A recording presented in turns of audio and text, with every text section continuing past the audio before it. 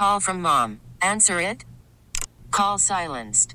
Instacart knows nothing gets between you and the game. That's why they make ordering from your couch easy. Stock up today and get all your groceries for the week delivered in as fast as 30 minutes without missing a minute of the game. You have 47 new voicemails. Download the app to get free delivery on your first 3 orders while supplies last. Minimum $10 per order. Additional terms apply. We get it. Attention spans just aren't what they used to be. Heads in social media and eyes on Netflix. But what do people do with their ears? Well, for one, they're listening to audio. Americans spend 4.4 hours with audio every day. Oh, and you want the proof? Well, you just sat through this ad that's now approaching 30 seconds. What could you say to a potential customer in 30 seconds? Let Odyssey put together a media plan tailor-made for your unique marketing needs. Advertise with Odyssey. Visit ads.odyssey.com. Good morning, area. It's time to wake up.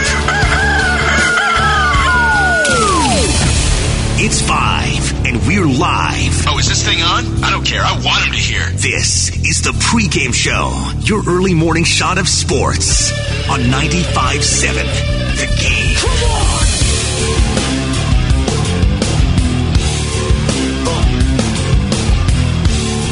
Yes, sir. Good morning, family. And that's an important word today. Family. Family needs to come together when times are tough, when times are sad, and really that news over the weekend with James Wiseman after Saturday's game against the Rockets, where at the start of the second quarter he went up for a dunk and hurt his knee, when yesterday we got the report that it was a fear that it was a torn meniscus and that he could miss the rest of the season, most likely will miss the rest of the season. It was just a bummer for the weekend, and, you know, you feel for James Wiseman, and we'll be talking about that a lot today. Do want to get some other stuff out of the way from the first segment, but we will be talking a little bit about James Wiseman and just the impact that it has on the season the rest of the way, because there is some positivity. There is some positivity with the Giants and the fact that they just swept the Rockies, which was just a huge home opening series for the jerseys on the back, which, you know, or the names on the back of the jerseys. Not really a fan of that. I didn't care at first when I heard it and I saw it online. I'm looking at the pictures. I'm thinking, okay, you know, whatever. I won't care too much one way or another. Then when I actually saw it play out on the field, yeah, I'm not really liking the names on the back of the jerseys, but we will get to all of that coming up today. 888-957-9570. That is the text line and the phone number if you want to weigh in, because there were a couple of cool things to happen in sports. And before we get to what went on at the Masters, if you're just getting into your car right now and you're just waking up and maybe you watched Sunday Night Baseball and that was the last sporting event you watched, I'm sure this is still on your mind. But if you didn't see this yesterday, the Phillies and Braves were tied on Sunday Night Baseball. Really good matchup. It was tied 6-6. There was a lot of scoring early. The Phillies and the Braves, they're both fun teams to watch in general. And seeing as both of them are in the same division, it makes it even more fun. Plus, the Braves got those uniforms. They're swagged out. And it's been a good game up until the top of the ninth when Alec Baum started off the inning with a double and then eventually gets to third because of a fielder's choice. So there's one out. There's Alec Baum, the runner on third for the Phillies. They're in the top of the inning. Former Giant Will Smith is on the mound, and Didi Gregorius is at the plate. This is what happened last night on ESPN.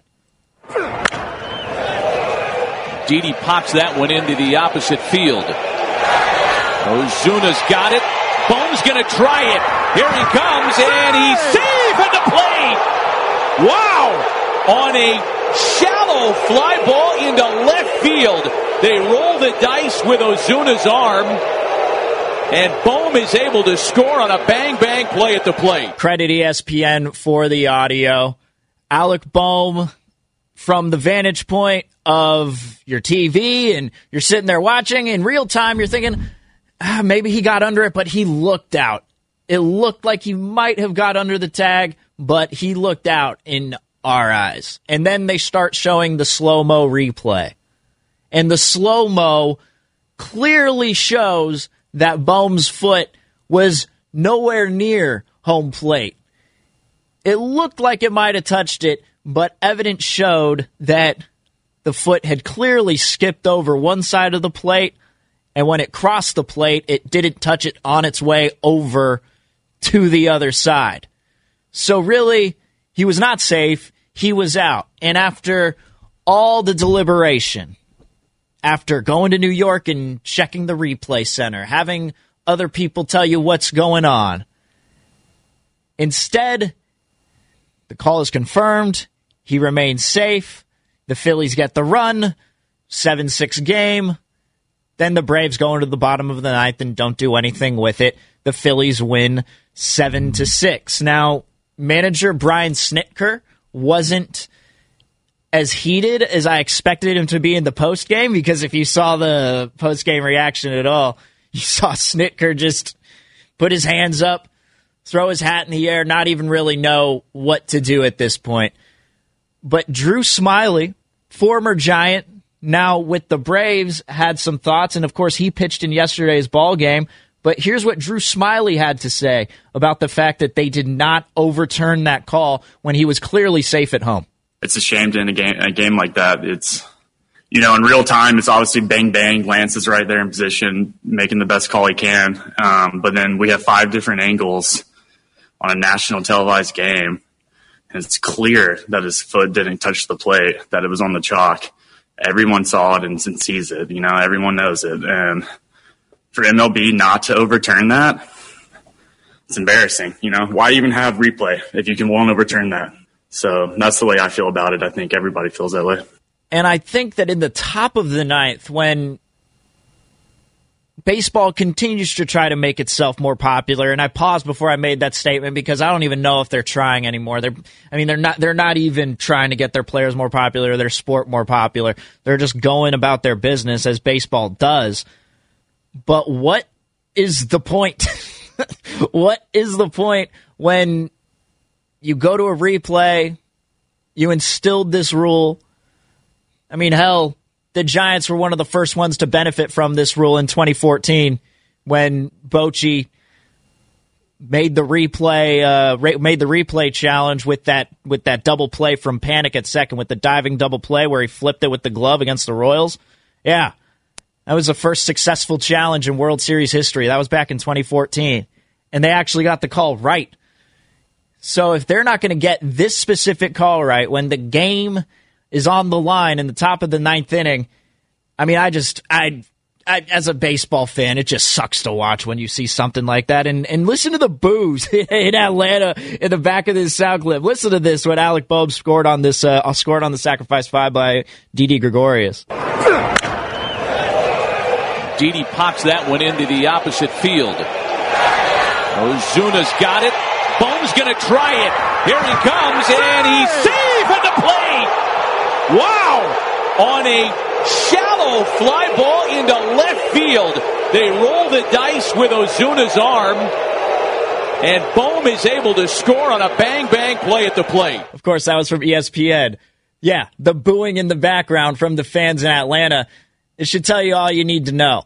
And I can guarantee you that if you gave, let's just say it's like Who Wants to Be a Millionaire, and you gave the audience input, right? You gave the fans in the stands input now that you have a crowd back and you're gradually bringing crowds to the stadium.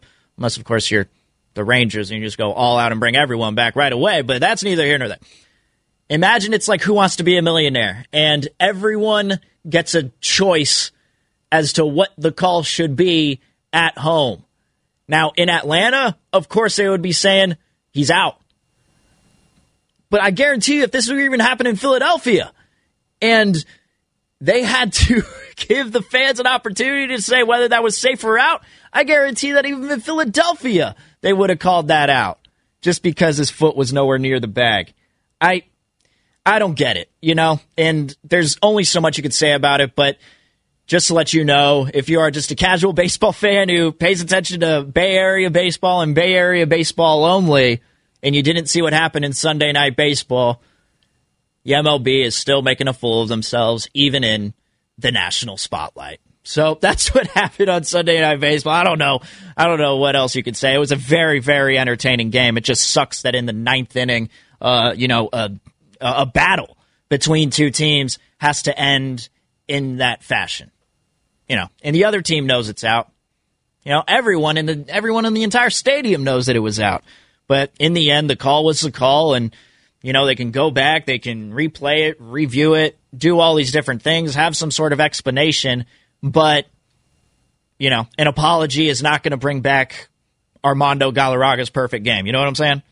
An apology is not going to bring back that run.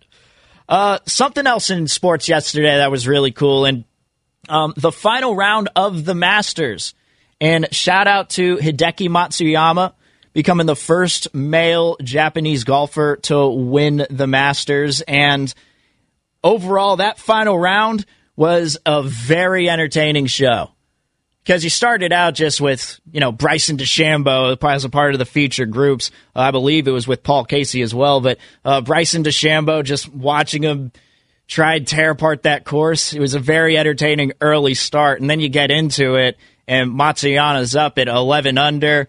You got Jordan Spieth. You got Xander Schauffele on his coattails. You got this young kid from San Francisco whose name is just completely escaping me. Zalatoris, excuse me. I don't know why I forgot that name. By the way, I don't know if you saw, but Adam Sandler tweeted out a photo of Zalatoris side by side with the caddy that they used in Happy Gilmore, and he said, "Congratulations to my caddy for making it to the Masters," and using Zalatoris as an example. But anyway, born in San Francisco.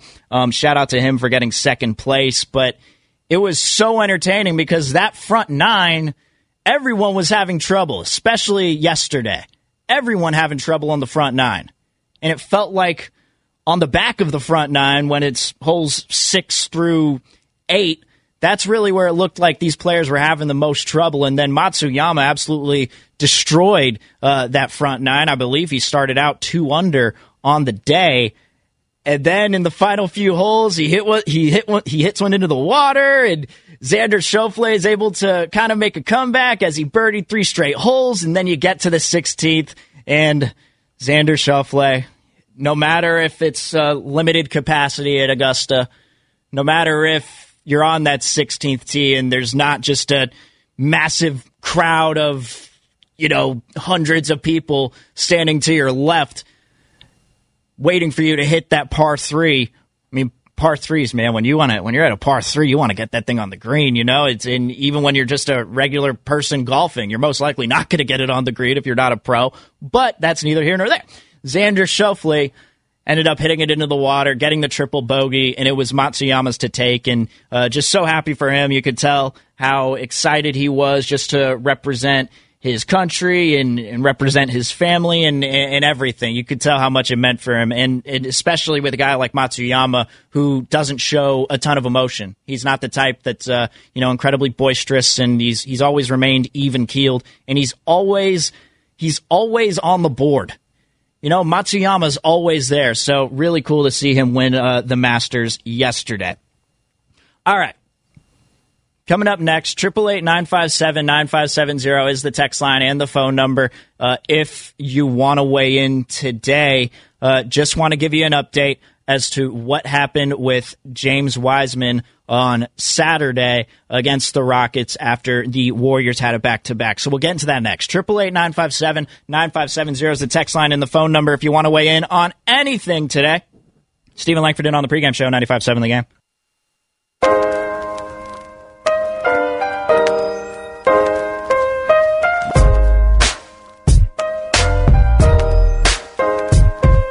Now back to the pregame show on 95.7 The Game. Here's Steven Langford.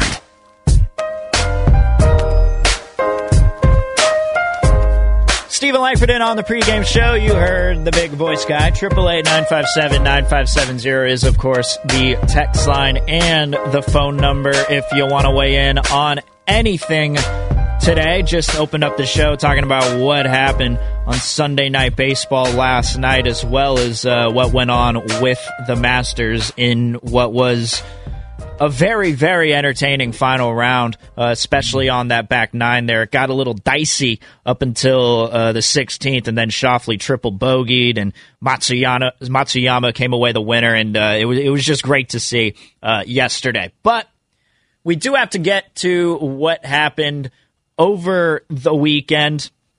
Now, first off, before we get to what happened on Saturday early in the second quarter, even though the Warriors got a win on Saturday, it was just kind of a bummer going into Sunday, not knowing what was going to happen with James Wiseman. But that game winner on Friday, when Russell Westbrook absolutely doinks it off the front of the rim, and Draymond Green is in position, boxing out Robin Lopez, and somehow didn't come away with the rebound as the ball gets to Bradley Beal in the corner, and then he knocks it down. But at the same time, Andrew Wiggins has a hand in his face, and he's fouled, and then he shoots the game-winning free throw.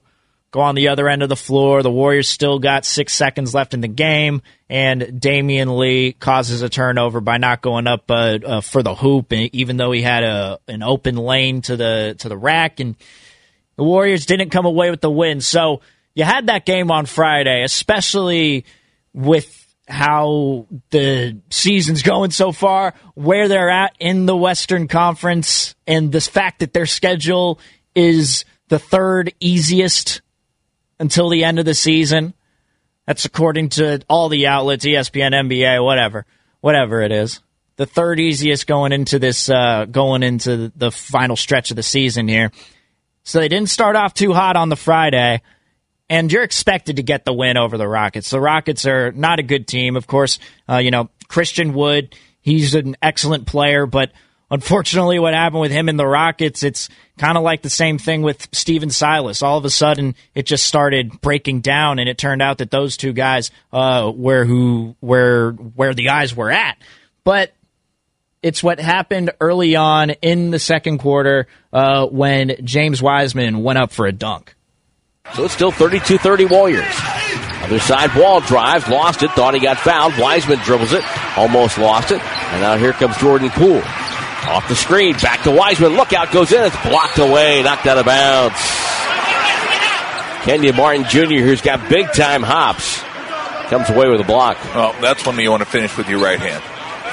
You want to try to go up there and protect the ball with your body or your left hand. But he exposed the ball. And when you expose the ball, even guys that are shorter than you can get up there and get it. And he's limping. He being James Wiseman. Yeah, Kenyon Martin Jr. really gets up there like his father. And with Wiseman limping, Steve Kerr's got called timeout just 37 seconds into the second quarter.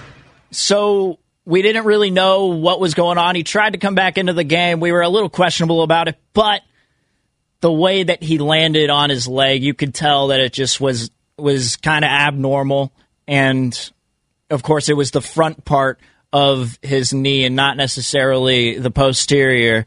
And so when it's the front part like that, it's most likely that bone in between the femur and whatever it's called on your leg. I think it's the tibia. The tibia and the femur. Took one semester of anatomy one time in school when I was trying to become an athletic trainer. Didn't pan out too well. That's why I'm here talking about this stuff at 5:23 in the morning. But we didn't really know what was going on, and then this was the last update we got from Kerr after Saturday's game. He's going to get an MRI. I'm not sure if tonight or tomorrow, and we'll see. I don't have any other news. And then the report surfaced from Woj and then from Shams and from everybody all around that he has torn his meniscus. It is feared to be a torn meniscus, and that means he's most likely missing the rest of the season. And quite frankly, for me, I think the biggest, the best stability is availability is, a cliche, but it's also something that's very true within sports because cliches can be true. And I wouldn't think that even if he could come back within this 19-game stretch that the Warriors are going to go on here to close out the season to try and possibly make the 7th through 10th seed to make the play-in tournament. I still think that there's no use in trying to bring Wiseman back just to kind of salvage what was a turbulent type of rookie season. But 888-957-9570 is the text line and the phone number if you want to weigh in on just your thoughts on Wiseman. The first thing that entered my mind, of course, is just feeling bad for the kid. You know, and I'm 27 years old, and I just can't imagine what it must be like, you know, being a 19-year-old right now in the league. And, you know, you got certain guys like Anthony Edwards over in Minnesota, and you got Patrick Williams with the Bulls, and those are some other 19-year-olds around the league who are actually thriving pretty well. And it seemed like Wiseman was kind of straggling behind these rookies. You know, he was taking his time, trying to develop into a certain type of big man that the Warriors want. And, you know, how quickly that development was going, some Warrior fans had some questions surrounding it. But ultimately, what we've seen in these past few games is growth. You know, I mean, against the Wizards, he had 18 points on 11 shots. Against the Bucks earlier that week, that big win against the Bucks, he had 13 points on 13 shots, but you know that he was active. And just when this was something that was interesting to me when I thought about it, just of where Wiseman's at. It feels like the conversation about the pick and roll has been going on for a majority of the season amongst fans. Warriors Reddit, Warriors Twitter, everywhere online. And thank you, 559. Yeah, I know I just turned 20, but I'm talking about other 19-year-olds that were in the league. Excuse me for not clarifying that I also do know that he turned 20. I do understand that. But thank you, 559, for helping me out. Where was I? But we've been talking about the pick and roll and, you know, the fact that the Warriors need to enforce it a little more and Steve Kerr needs to just run it back to a more simple offense. Well, I do think it's been tough with the cast of characters that have been surrounding the Warriors starting five and whenever James Wiseman is in, and the lack of consistent shooting besides Steph. And I do think it's been tough for them to run the pick and roll. But up until now, these past few games when the pick and roll has been brought into the Bay Area ethos and it's been talked about, Steve Kerr's talked about it, he's been asked about it, all of these different things. And the past couple of games when James Wiseman here is having what looks like a time where he's shining, then he goes up for the dunk, gets blocked, and, you know, lands awkwardly on his knee, and unfortunately his season is over. So I feel bad for Wiseman in the first place. And from the 707, say the Dubs make it to the playoffs by winning the play-in, do you think Wiseman should come back? And that would be a very interesting topic. It depends on, you know, if he's ready by then, because the prognosis for these things are completely different. It's not like that of a torn Achilles where you're out for an entire year. Maybe that will be a discussion. I'm not, again, one semester of anatomy. Did okay in anatomy. But I'm not going to give you a timetable as to when it can return. I've seen 5 to 8 weeks, as Dr. Nirav Pandya will be joining the morning roast coming up here in about a half hour or so. So you'll get the updated actual news there, not from a guy who's hosting a 5 a.m. show. But that will be a possible discussion going forward. And then, you know, you just go back on the track record, and I'm not going to the track record of injuries for the Warriors. I'm not going to have that radio conversation where it's like, which is more devastating, the injury to Clay or the injury to Wiseman? We're not going to have any sort of discussion surrounding that because they both are very painful in their own way, you know, each time. But, you know, with KD, what happened with Clay, what happened with Steph, you know, Oubre hurting his wrist, and then James Wiseman here going up for a dunk and landing awkwardly on his knee. I just think the track record of injuries that surrounded the Warriors for the past couple of years has just been devastating. And it's not just even with the Warriors, it's just within the Bay Area. And maybe with Bay Area sports, it's just because there are so many teams that the more likely the injuries are to happen.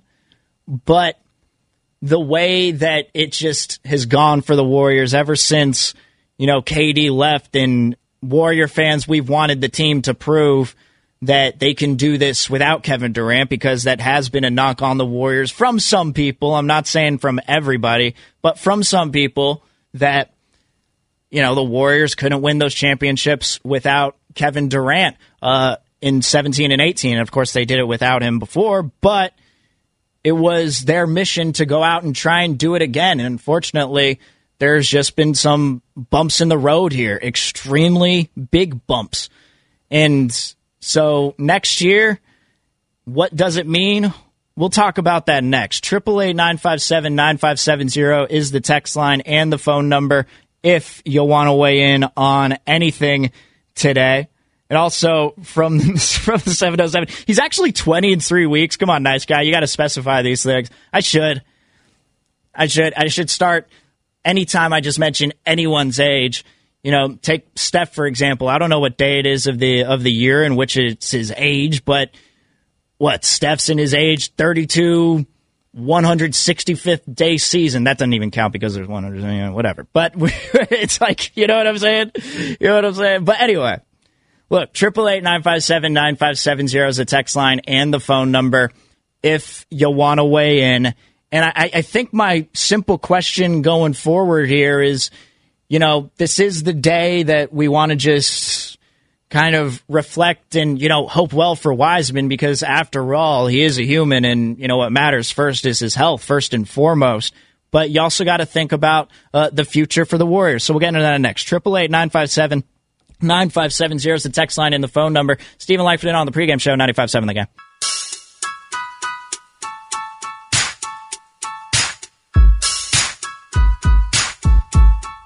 Now back to the Pregame Show on 95.7 The Game. Here's Steven Langford. Steven Langford on the Pregame Show. 95.7 The Game. 888-957-9570 is the text line and the phone number if you want to weigh in on anything today. Coming up in about 10 minutes, we're going to talk some Giants baseball and the weekend that was.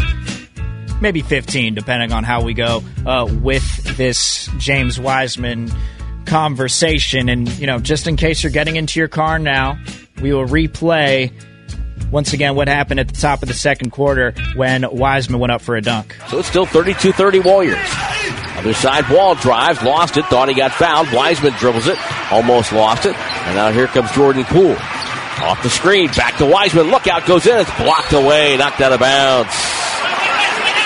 Kenyon Martin Jr., who's got big-time hops, comes away with a block. Well, that's when you want to finish with your right hand. You want to try to go up there and protect the ball with your body or your left hand, but he exposed the ball. And when you expose the ball, even guys that are shorter than you can get up there and get it. And he's limping. He being James Wiseman. Yeah, Kenyon Martin Jr. really gets up there like his father. And with Wiseman limping, Steve Kerr's got called timeout just 37 seconds into the second quarter. And here was the update that Steve Kerr gave after Saturday's win regarding James Wiseman. He's going to get an MRI. I'm not sure if tonight or tomorrow, and we'll see. I don't have any other news. And if you go to Adrian Wojnarowski or Shams Charania, both of them had sources that it was feared to be a torn meniscus, and after all, it was, and it's looking like he'll be out for the remainder of the season. 888-957-9570 is the text line and the phone number if you want to weigh in. Again, Dr. Nirav Pandya will be coming up with the morning roast here in about an hour. He'll have everything to explain regarding the Wiseman injury and, the timeline and the comeback. And one thing that I have seen Dr. Nirav Pandya tweeting out recently is that just tearing the meniscus is not the end of the world. It is not the type of injury that has had the history with young players of, maybe not getting back to who they were or having them stunt their development, anything like that. So there is some sort of positive that you're trying to make sense of here. But from the 510, in an attempt to find the silver lining of a bad situation, we've dealt with injury issues with another Warrior early in his career, and people had the same questions about his durability, and it turned out well for us, and that is, of course, Stephen Curry. And you were getting him on that 4-year, $44 million deal. Remember that it was the same as Madison Bumgarner, and after the Warriors, after the Giants won those championships and the Warriors started making playoff pushes, that was the question of, which contract is more valuable. But I will say that at this point, it just stinks for Wiseman, being 20 years old in 3 weeks. Thank you. Shout out to you, 707. But the fact that he's, 20 years old and was just getting the confidence to run the screen and roll with Steph, with Draymond. And you know what? Confidence isn't even the right word there. But the fact that he understood the positioning and where to be and how to get open and using his size, spacing himself away from the defender, using the fact that Steph is getting double-teamed as an opportunity to get to the basket. Wiseman was doing all those things and starting to do them well toward the end here. As mentioned, that game against the Wizards, even though they lost in what turned out to be pretty heartbreaking fashion with Bradley Beal hitting that three in the left corner, but he scored 18 points that night on 23 minutes on the floor, on 9 of 11 shooting, and he also had 6 rebounds. That's another thing. He was starting to look stronger on the glass, being more forceful, using his arms, using his size, boxing out guys, jumping over guys who are trying to box him out. He was starting to come along here, and just seeing that injury. And also, I think the other thing that I wrote down here is just the fact that 19 games left in a season, knowing that you have the third easiest strength of schedule, according to ESPN, until the rest of the season, 19 games is just a huge chunk. It is a big enough amount, it's a big enough sample size to where you can make the decision on James Wiseman. If maybe you're on the fence about him as the second overall pick, personally, I'm not. Personally, I think he's going to grow into a very good player. And, you look at all these guys who were 20 years old, these big men at one time who were 19, 20 years old coming into the league, and just look at how much bigger they are now. Let's just take Joel Embiid, for example. The dude's just absolutely massive now, but when he first got into the league, he certainly wasn't as big as he is now. I'm really looking forward to it, and I think he's going to grow into a great player. But these 19 games could sway the opinion of some people, could get him talked about in the discussions for the best younger players on the come-up in the NBA. Right now, LaMelo Ball, before he got injured, was all the hype. Anthony Edwards, he had that 42-point game, and he started to become the hype. And you never really saw James Wiseman's names mentioned. Tyrese Halliburton, Patrick Williams from the Bulls, all these guys. And, it felt like in the last 19 games, I think Wiseman would have put some of these people on notice with just the way that he was playing and how easy the schedule is going forward.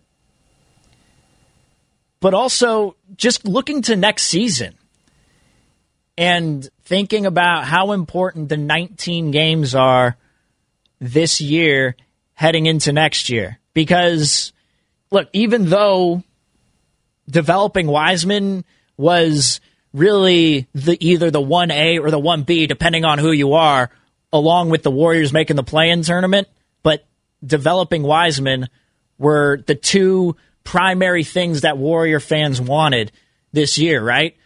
It's just, look, try to get the play-in tournament, make it a little more interesting, Who knows if you'll even make the playoffs from there? But let's also develop the young second overall pick in James Wiseman. And now one of those options is taken off the table. And I think another one that has to enter into the discussion now is what's going to happen with the starting five after you see what happens toward the end of this year. What they're going to do with their starting five, I expect, maybe they'll put Kevon Looney in there and they'll just have JTA come in with that second unit and they'll just start Looney. But quite frankly, I think Looney's been playing just fine with the backups. I'd be totally okay if this was like February when neither Looney nor Wiseman were on the floor at the same time and they just started with small ball with JTA and just doing 5 out and running their offense in that fashion. I'd be okay if the Warriors did that for the remainder of the season.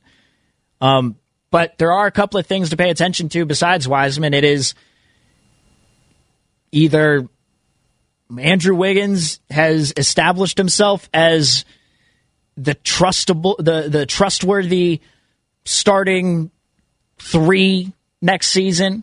Has he done that? But also, has anyone established themselves in that second unit? Has anyone given you the confidence that the second unit, at least next season, is somewhat solidified? Will Jordan Poole become that dude and, maybe he becomes a little more consistent as soon as he stops, dribbling the ball for absolutely no reason whatsoever?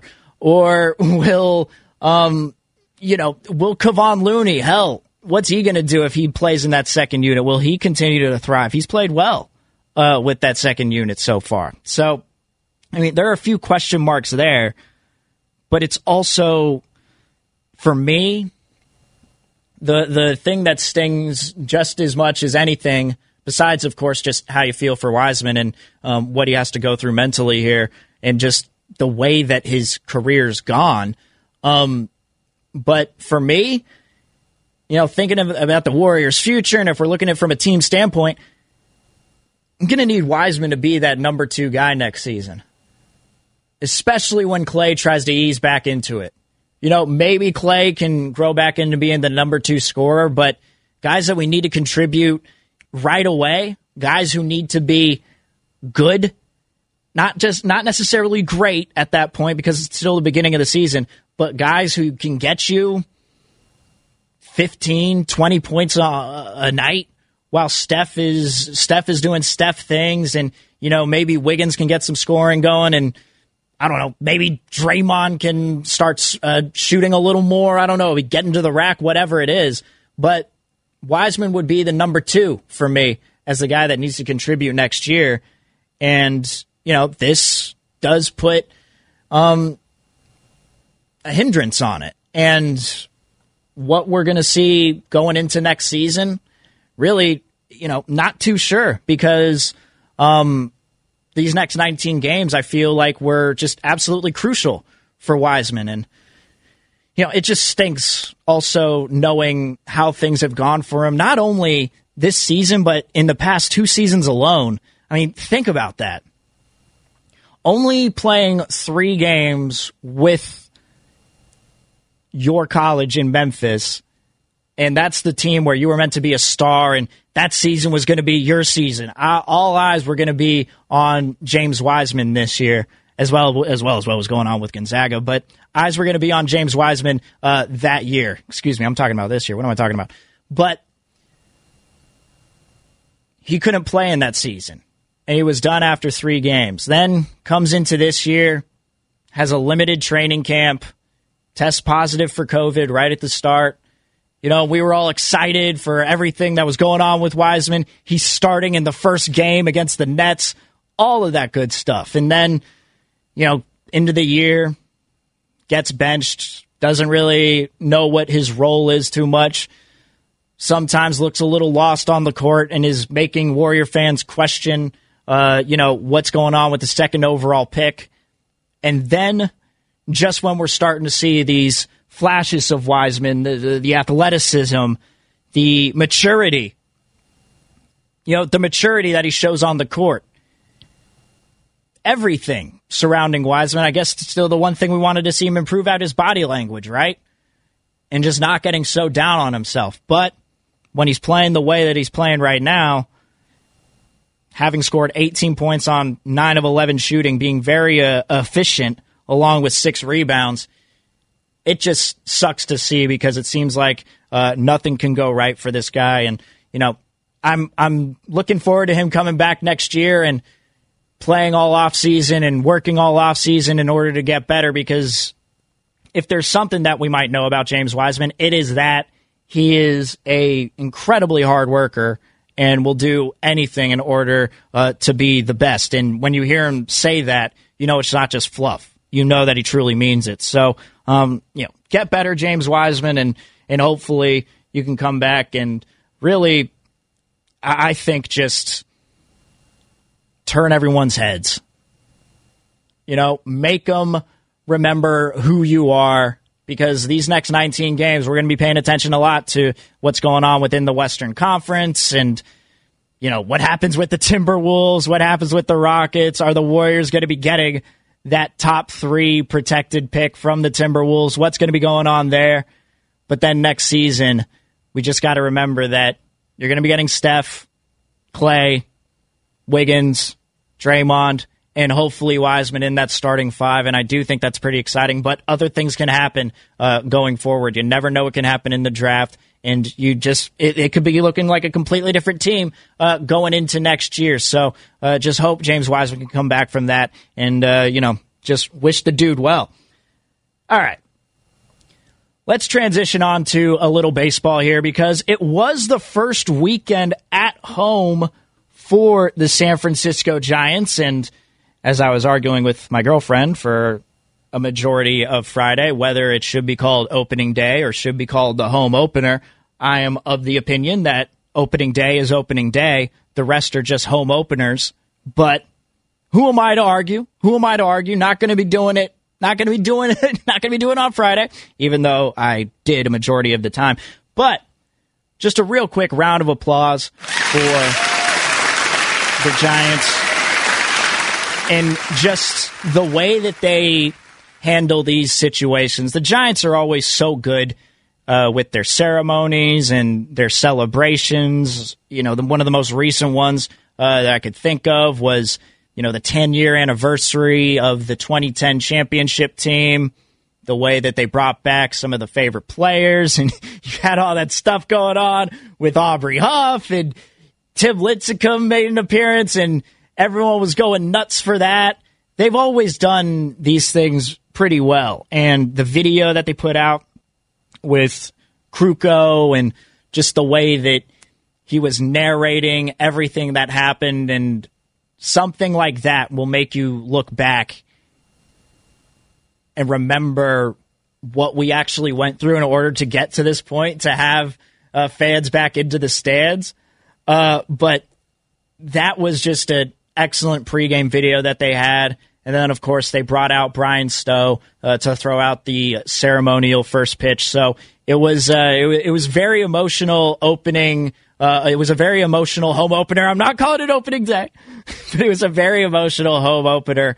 And then to cap it off, Johnny Cueto just throws an absolute gem. Then the next day they go on and get the win, and they go on to beat the Rockies in what was sweep the Rockies in what was just a very efficient series. What the Giants are doing right now, and it's not necessarily with their offense. You're getting home runs here and there.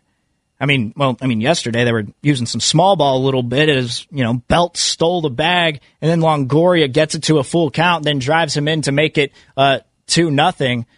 But there was already a run put up on the board thanks to a Dickerson home run. And that's how they've been getting a majority of these out of a majority of these games as far as run support for these pitchers.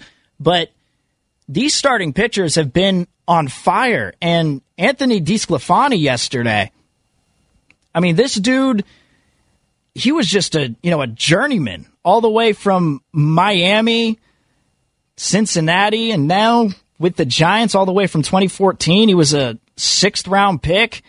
back in 2011. And yesterday, with the type of game that he had, I mean, everything with him was just working. And whether it was, getting out of the fourth with that strikeout after he had the wild pitch which led to a stolen bag. I mean, he got out of the fourth with a K. Then he got out of the sixth with runners on second and third and with only one out. And really the real hero there is Casale, though. He kept the wild pitch in play when Hilliard at the plate was down 2 strikes. But DeSclafani was getting outs yesterday. And I don't know. I'm not going to try and make, some sort of judgment as to the type of pitcher that he is. But yesterday, after having 8 Ks on the day, right now he's 1-0 through 2 games, has only given up 1 earned run on 10 hits, and he struck out 12 and only walked 4 so far. And that's something that stands out whenever you're looking at DeSclafani's numbers, is just his strikeout to walk ratio. And the strikeouts that he was getting yesterday, I thought he was locating the ball real well. He's got some movement on his pitches. I mean, he's got a 95, 96 mile an hour fastball with a little bit of movement. Kruko was talking about that all day on the broadcast yesterday, the late movement that DeSclafani was getting. But timely hits, timely runs, good pitching, and then also some good defense. Throughout that stat, through the first 6 games last year, the Giants had 9 errors through 6 games. And then through the first 6 games of this season, they only had 2. And going forward, they've just been so good on defense.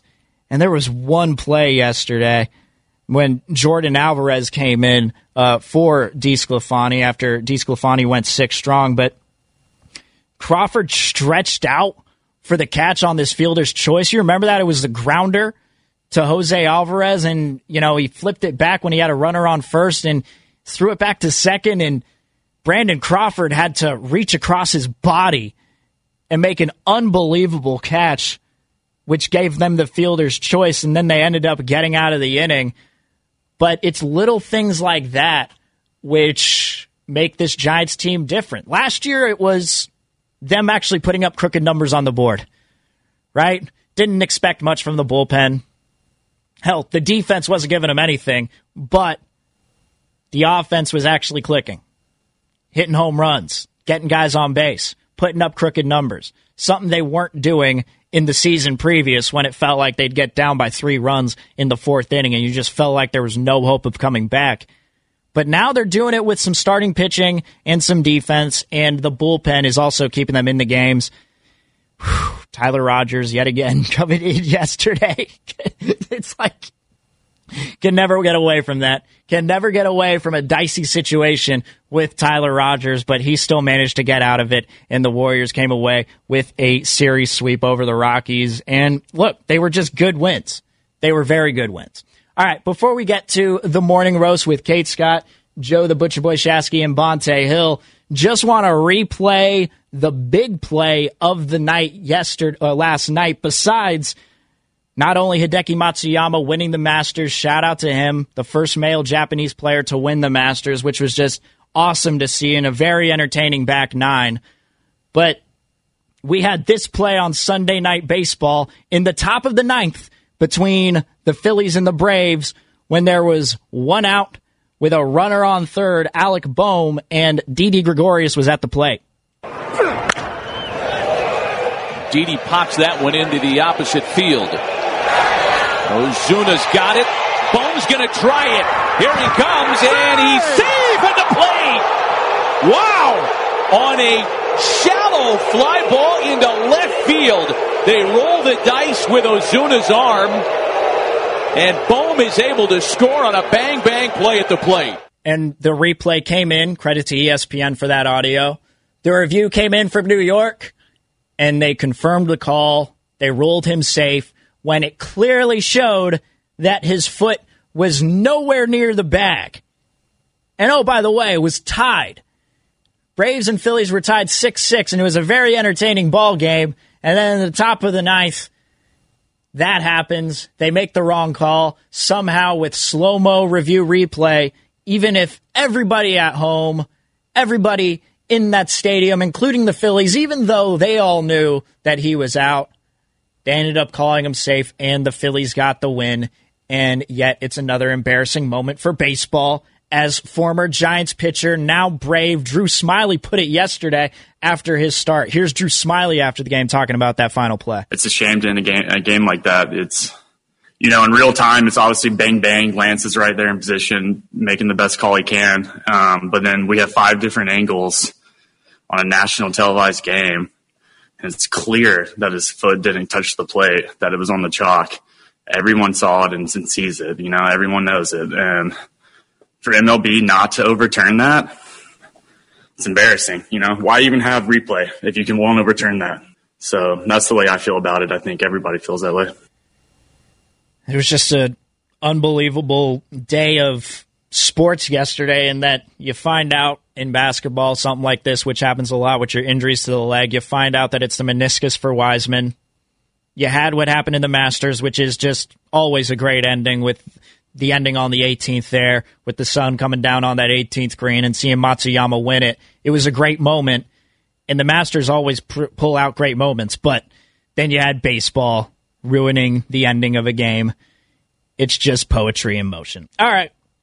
Coming up next with the Morning Roast with Kate Scott, Bonte Hill, and Joe the Butcher Boy Shasky.